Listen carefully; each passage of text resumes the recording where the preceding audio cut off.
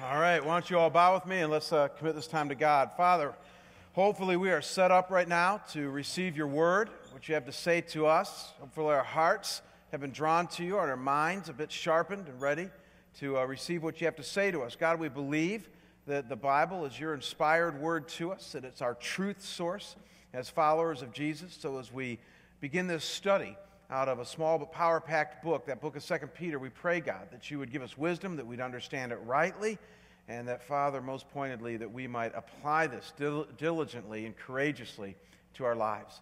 Help us to understand what we're going to talk about today, we pray, in Jesus' holy and precious name. Amen. Well, let me ask you, if you knew that your time was short, and I mean very short, here on planet Earth, well, what would you say to those around you? I mean, if you knew for certain that you had just weeks or months to live, what handful of truisms would you want to communicate to your friends and your family? It's a good question to consider, because I think we'd all agree that if someone whom we respected, that had great wisdom and had lived a very well-lived life, were to leave us some parting words, we'd perk up, right? I mean, we'd listen, and we know that we'd be much better for it. Parting words are that powerful. They're the words of those who are about to die, and when people say them to us, and it's somebody that we respect, they are words that we want to live by. And if you can grab onto this idea today, and I think we all can, then you're ready to dive into the New Testament book of 2 Peter. Because look at what the Apostle Peter, one of Jesus' closest followers, tells us very clearly in this letter. Look at 2 Peter chapter 1, verses 14 to 15. Look up here on the screen. He says, "Since I know that the putting off of my body will be soon, as the Lord Jesus Christ made clear to me. And I will make every effort so that after my departure you may be able at any time to recall these things." You know, it's interesting, folks. Bible experts agree that what Peter is saying here is that the resurrected and now ascended into heaven Jesus made it crystal clear to Peter, most likely through an actual appearance or through some kind of clear message, that his days were coming to an end. That he was going to die, and die real soon. And so Peter, knowing that his soul was going to be with God in heaven, describes this as the putting off of my body, just losing my body, but my soul's going to be with God. What does he do? He writes a letter. Don't miss this. He thinks of his fellow believers that he wrote to a few years earlier, believers who were living in the outpost areas of Northwest Asia Minor, areas that we read about in Peter's first letter that have names like Pontus and Cappadocia and Bithynia, that we have no clue, many of us today, because we've never been to the Middle East, what they were or what they looked like, but it'd be kind of akin to Prescott or Williams or Yuma for us today, kind of outpost areas from the greater Phoenix area. And Peter is writing to these relatively young churches some things that he hopes that they will never forget. Things that he hopes, as he says, that they will be able to at any time recall, life-giving things. Don't miss this. Things that only come to mind when one is about to die. And as you read this short letter, folks, I mean, it's only 3 chapters long, 399 words to be precise, you walk away with no less than 8 key challenges. 8 things that Peter wants followers of Jesus to know. 8 challenges that have survived the last 2,000 years and have proven to be nothing but life-giving to those who will listen to them and act on them. And that's what this letter is all about. Words to live by, 8 challenges from a man about to die.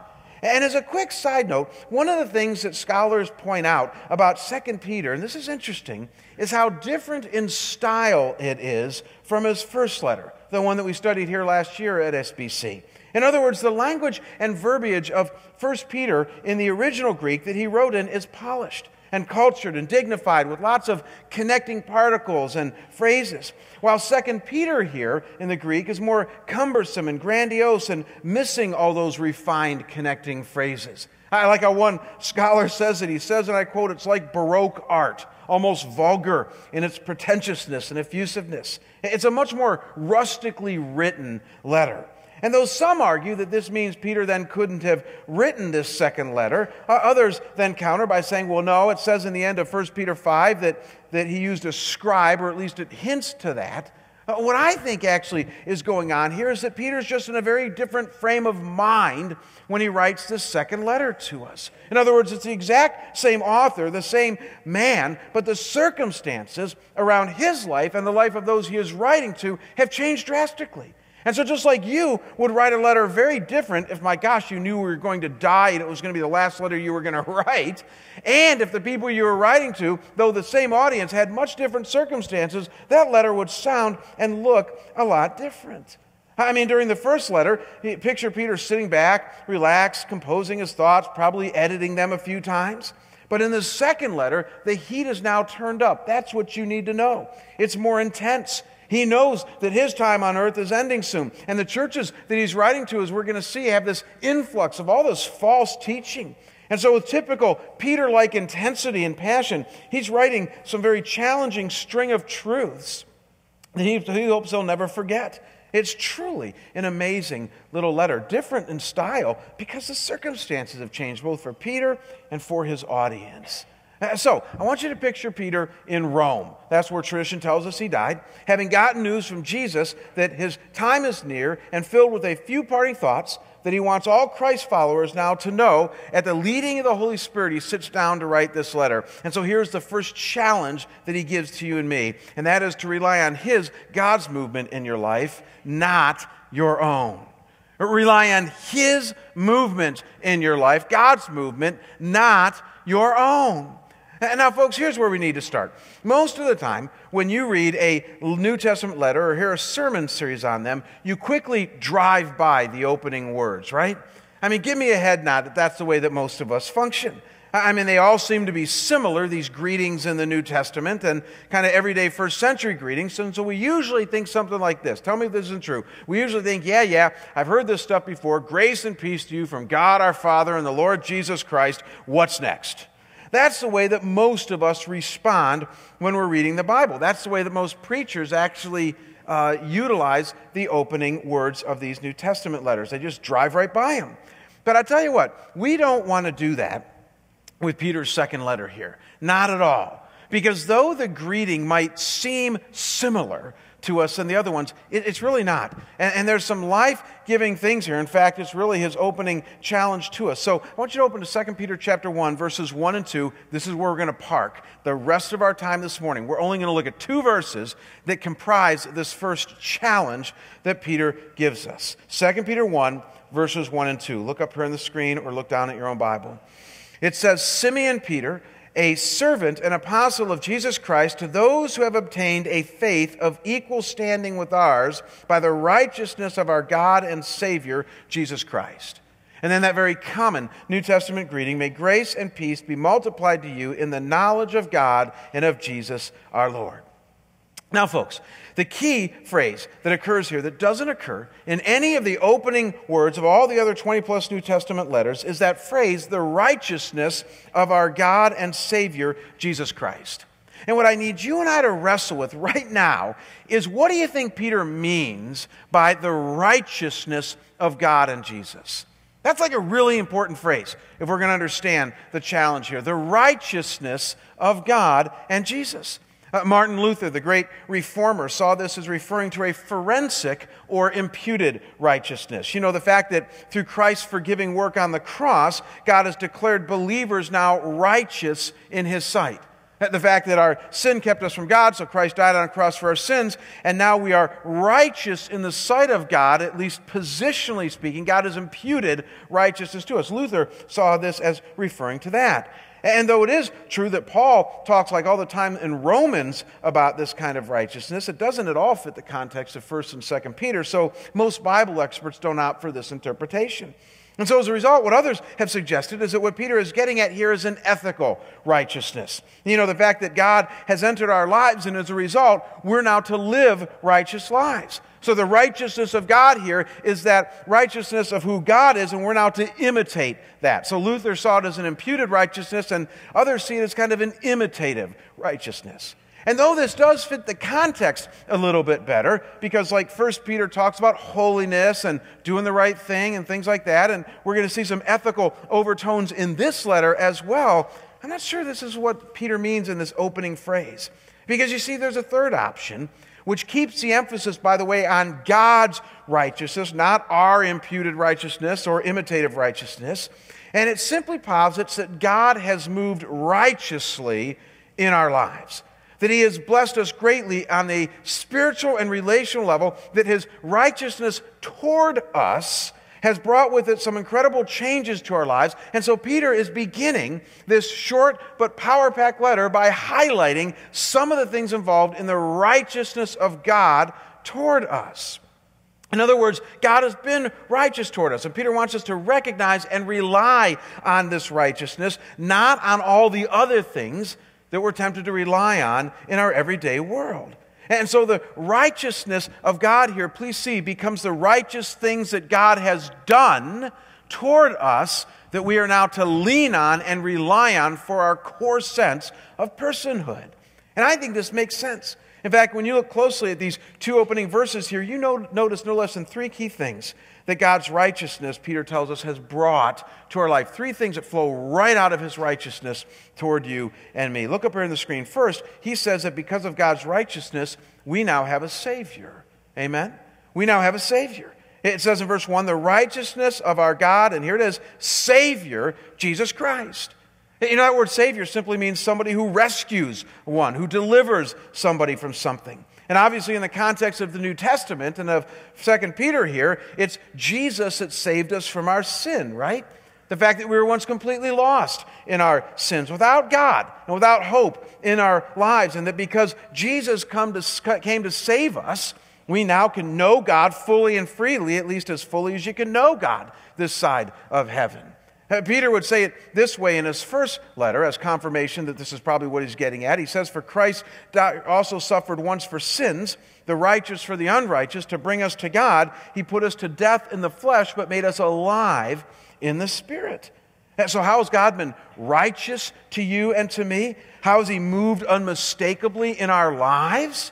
By sending us a Savior. Our sins are forgiven. We can truly know God.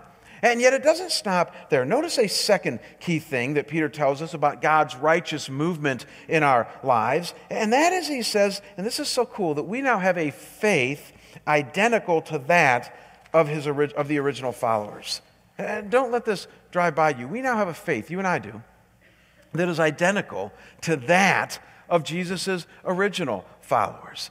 Peter says there in verse 1 that those who have taken God up on his righteous movement in our lives through Jesus have now obtained a faith of equal standing with ours. Do you see that there? Obtained a faith of equal standing with ours. It's fascinating. That phrase there, equal standing, is one Greek word in the original text that Peter wrote in. It's the Greek word isotamos, and it literally means of the same kind or value. It carries with it this idea of equality, of something being just as valuable and worthy as what you're comparing it to. And so obviously, in this context, it's referring to the original apostles' faith, right? That's what Peter means when he says our faith, him and the other apostles. And so Peter is saying that the faith that you and I have in God and in Jesus is just as powerful, just as real, just as grace-releasing as that of Peter, James, John, Paul, Matthew, and all the other original followers. I mean, let that sink in a moment, folks. I can't tell you how many times I know and have sensed that Christians think this way. We think, yeah, I got a faith today, but you know, gosh, when I read about all those amazing stories in the New Testament and how faith-filled Peter, James, and John, and Luke, and Matthew, and all these guys were, I just wish I could have a faith like theirs. You ever caught yourself saying something like that? I have. And I'm a pastor, for crying out loud. And I find myself saying that sometimes. And what Peter is saying is he's come along saying, guess what? You got a faith just like them. The faith that you have in Jesus is the same Jesus. You're made of the same stuff that they are. Same faith. It's of equal standing as theirs. And so think of all the things that they experienced from knowing Jesus. He's saying you can experience the same. Peace, purpose, constant presence felt by God, hope of eternal life, serving him with your spiritual gifts, sharing your faith with the lost, seeing your kids grow up to walk with God, learning to persevere and hang in there during tough times, seeing God hear and answer your prayers. I mean, all the things that came part and parcel of their faith, he's saying can be part and parcel of yours. I love how one Bible expert puts it. This is so cool. He says, and I quote, there are no second-class citizens in God's kingdom. Amen? No second-class citizens. I mean, we left Britain 200 years ago to get away from a class society, and guess what? We've developed our own. Have you ever noticed that here in America? We're not as bad as it was 200 years ago, but the reality is that we still have different graduated levels of how we view people in our culture today. And the point is that God doesn't know any of that. God says you're all on equal footing, you're all on equal ground, equal faith as far as your relationship with me, if you have it and if you trust in Him. Don't miss, because of God's movement built upon His righteousness, we now have a faith like that of Jesus' original followers, complete with all the benefits and blessings that come with it. So you got salvation from sin, you got a faith like that of His original followers, and if this were not enough, notice a third thing, just in the first two verses here, that is a result of God's righteous movement in our lives, and they are grace and peace. Grace and peace. In other words, don't overlook, folks, that often repeated opening statement that almost every New Testament writer uses, but Peter here links to God's righteous movement, and that is when he says, "May grace and peace be multiplied to you in the knowledge of God and of Jesus our Lord." Grace and peace. Grace is simply God's unmerited favor toward you. The fact you didn't earn it, you didn't deserve it, but He decided to smile on you anyways and send Jesus for you. And peace, what one author calls a total well-being, what the Old Testament calls that shalom kind of peace, that's what He gives you. And what almost all New Testament writers agree upon is that this grace and peace, now get this, is the kind that transcends circumstances. It simply means that whatever you might be going through, job loss, financial troubles, kids rebelling, a difficult marriage, friendships that go south, that God still has promised you grace and peace when you need it the most. And so add it all up, folks. The righteousness of our God and Savior, Jesus Christ. His righteous movement toward us in and through our lives. And what is this righteous movement? Well, He's provided for you a Savior. He's given you a faith like that of the original followers. He has blessed you with grace and peace that transcends all of your circumstances and troubles. This is why I encapsulate Peter's first challenge to us here this way. Rely on His movement in your life. Now, do you see what we mean by that? Not your own. I mean, what a challenge this is to you and I. Here's what I want to do in our time remaining here today. I want us to get down to brass tacks, as if we already haven't been, and apply this a bit more pointedly to our lives, okay? And to do this, as we wrestle with this, what I want you to do is I want you to think right now, right where you sit, of all the things that you rely on today for your sense of security and well-being. Start to make a list in your mind.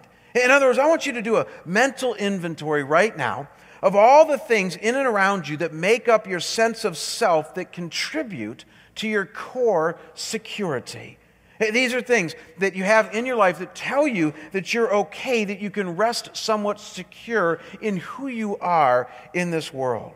These are things that we rely on to tell us that we're good, that we're okay, okay? So I want you to start thinking of that list. And I thought about maybe calling somebody up to share their list with us, but I thought, no, even if I did that with an elder, they'd probably freak out, and be all nervous or whatever. So I thought, here's what I will do. I'm going to share with you just a little bit of my list, because if I don't miss my guess, maybe my list might be similar to your list, and even if it's not, then what you can do is just bounce off of mine and make your own list, okay? So here it is. I don't know about you, but when I do this, here's the kind of list I come up with. First is I think of my personality.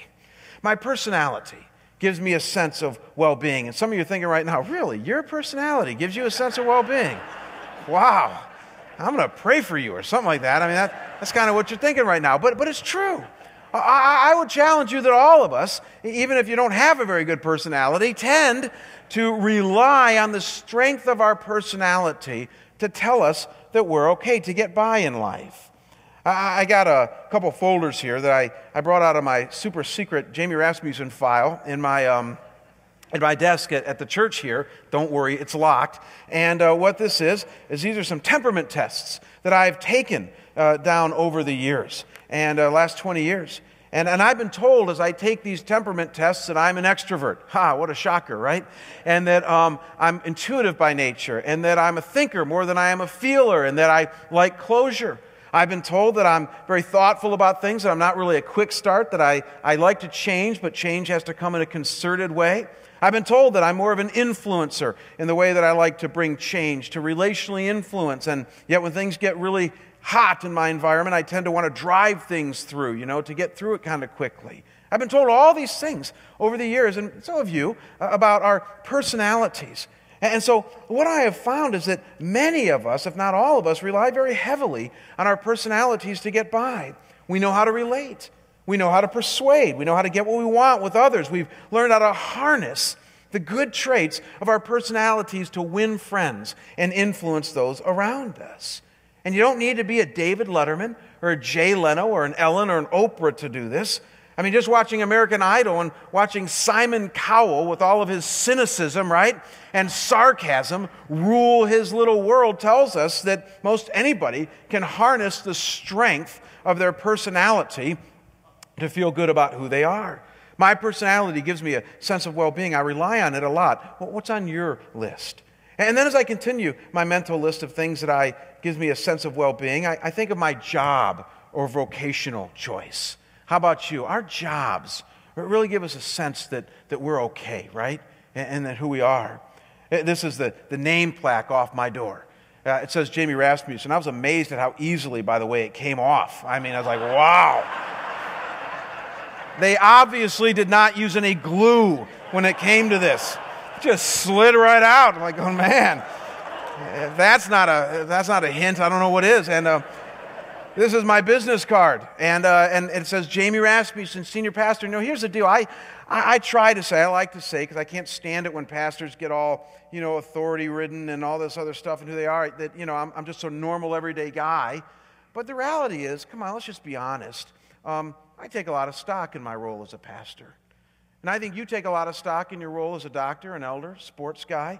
I think all of us take a lot of stock in our roles, a homemaker even. In other words, we have roles, we have jobs, we have functions, and when we do them, and when we do them especially well, we tend to get a sense of security from that, don't we? At least I do, and I tend to rely on that. It definitely makes my top list. And then as I go down my list, I brought a picture here of my family. You love your family? I sure love mine.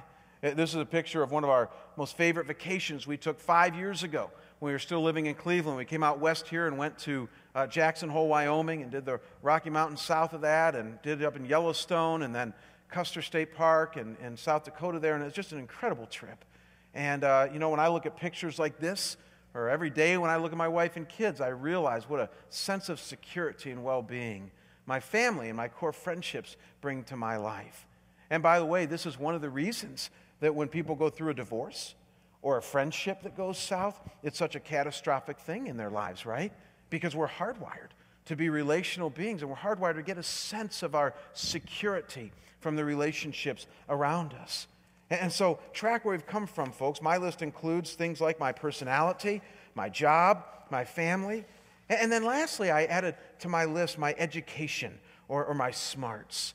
Again, similar to my personality, I have learned, like so many Americans, to rule my world with the mental energy that comes from knowledge. I mean, our country has just, in a good way, just gone crazy on education over the last 50 years. And so most of us have learned to rationalize, to argue, to make our case, to reason well, and we assure ourselves that everything is going okay in our lives because it's cogent and it's well thought out.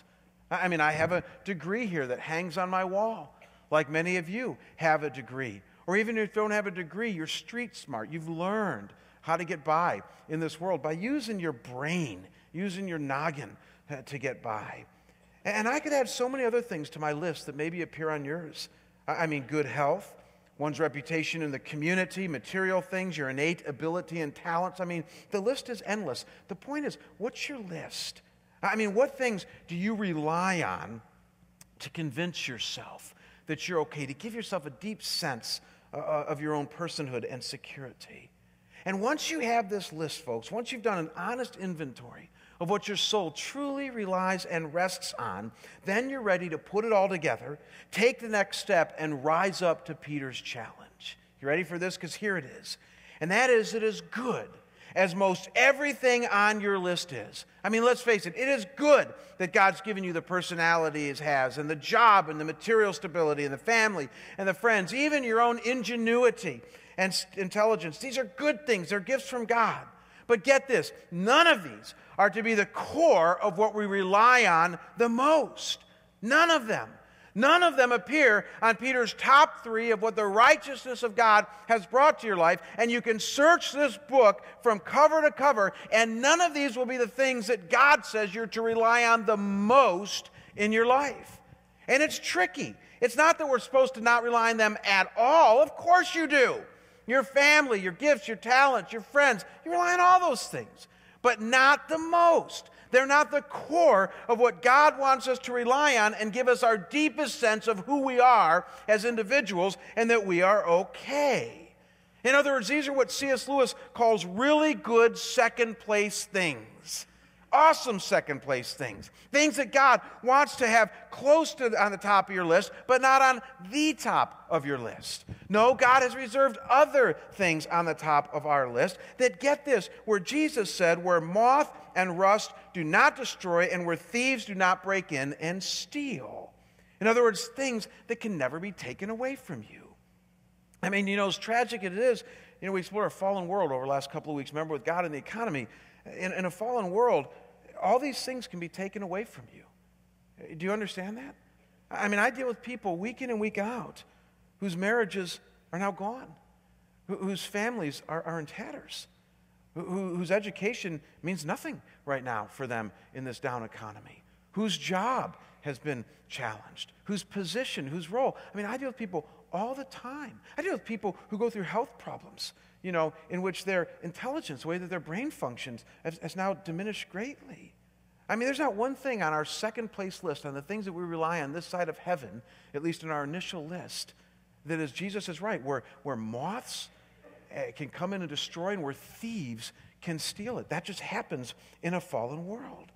Because you see, God wants us to rely on His righteous movement in our lives that has brought salvation to our souls, and faith like that of His original followers, and grace and peace that can transcend all of our circumstances. Are you seeing, folks? Here's the point. When you have the guts to make a list of the top 4 or 5 things that you are honestly relying on this side of heaven, things like your ingenuity, your smarts, your job, your money, your relationships, and then match it up with Peter's opening words here that talk about salvation, faith, grace, and peace, and then ask yourself, who or what do I rely on the most? You are now faced with one of the most significant decisions in the form of a challenge that you're ever going to find in the entire Bible. And that is, are you going to rely on His righteous movement in your life or your own? That's the challenge that He gives you and I today. And it's so subtle. It's so subtle in its orientation. As many of you know, I've spent a little time in the last year checking out some of our mission works in the Middle East. I went to, obviously, Africa and then Egypt, and then just spent some time in Israel. And as I've been there, I've been able to rub shoulders with some really, really awesome fellow believers in Egypt and then now in Israel. People that love the Lord Jesus just like you and I do, but are Christians, obviously, in a Middle East sort of way. And I've also been reading some books that they've suggested I read to kind of understand what's happening more in the Middle East and how different it is from America. And in one of the books I was reading lately, this guy was trying to explain the difference between the Western view of spirituality and God that's even infiltrated the church and what he was raised with in the Middle East. And I found this, though hard-hitting, very, very, very challenging. Listen to what he says. He says, the real problem is that Western theology starts with man as the center of all things and tries to force God into some scheme that we can understand. Then God can be regulated. However, we, as Middle Eastern Christians, have grown up believing that God is the beginning and end of all things. He is central, not an afterthought. He's alive and has His own ways. He says in the West, they want to tame God with their philosophy. Do you understand what he's suggesting here, folks? He's suggesting that what we do in our country is that we start on this level with these things here on this table. In other words, we start with our education, with our temperament, with our roles, our positions, our families, and then with that starting point, we look to God and say, okay, God, what's next? What do you want from me? How can I fit into life? Or more importantly, how can you fit into my life? Have you ever found yourself thinking like that? I find a lot of Christians do. I find I'm tempted to think like that at times. Where I sit there going, God, here's who I am. I'm bringing all this stuff, all this second-place stuff to the table. How can you fit into my life? And that's the way many of us think today. And what he's suggesting, this author, and what I think the Bible affirms, is that maybe we got it backwards. Maybe God is the center of everything. Maybe his glory, his purposes, his plan is the core, and emanating from that are some certain righteous things that he's done for our lives, and that we're to revolve our lives around him. Let me write it for you up on the board, maybe in a way that we can see this.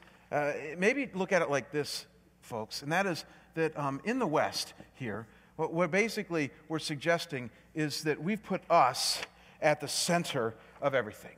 I know it's hard to think of Americans doing something like that, but maybe Americans have just put themselves at the center of everything, and that this has infiltrated even the way that we view God.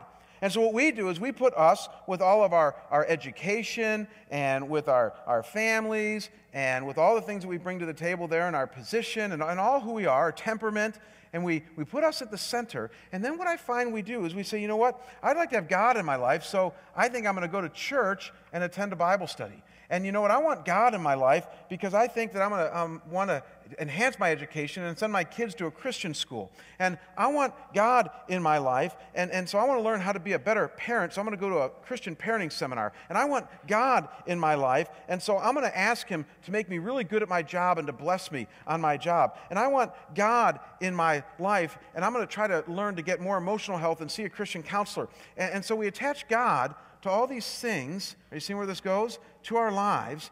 And we basically say, okay, God, here I am at the center. I sure hope you can fit in some life-giving and workable ways into my life and that you bless me. And that's the way that most of us think and function. And some of us are so used to functioning this way, we go, well, Jamie, like, what other way is there to function, right?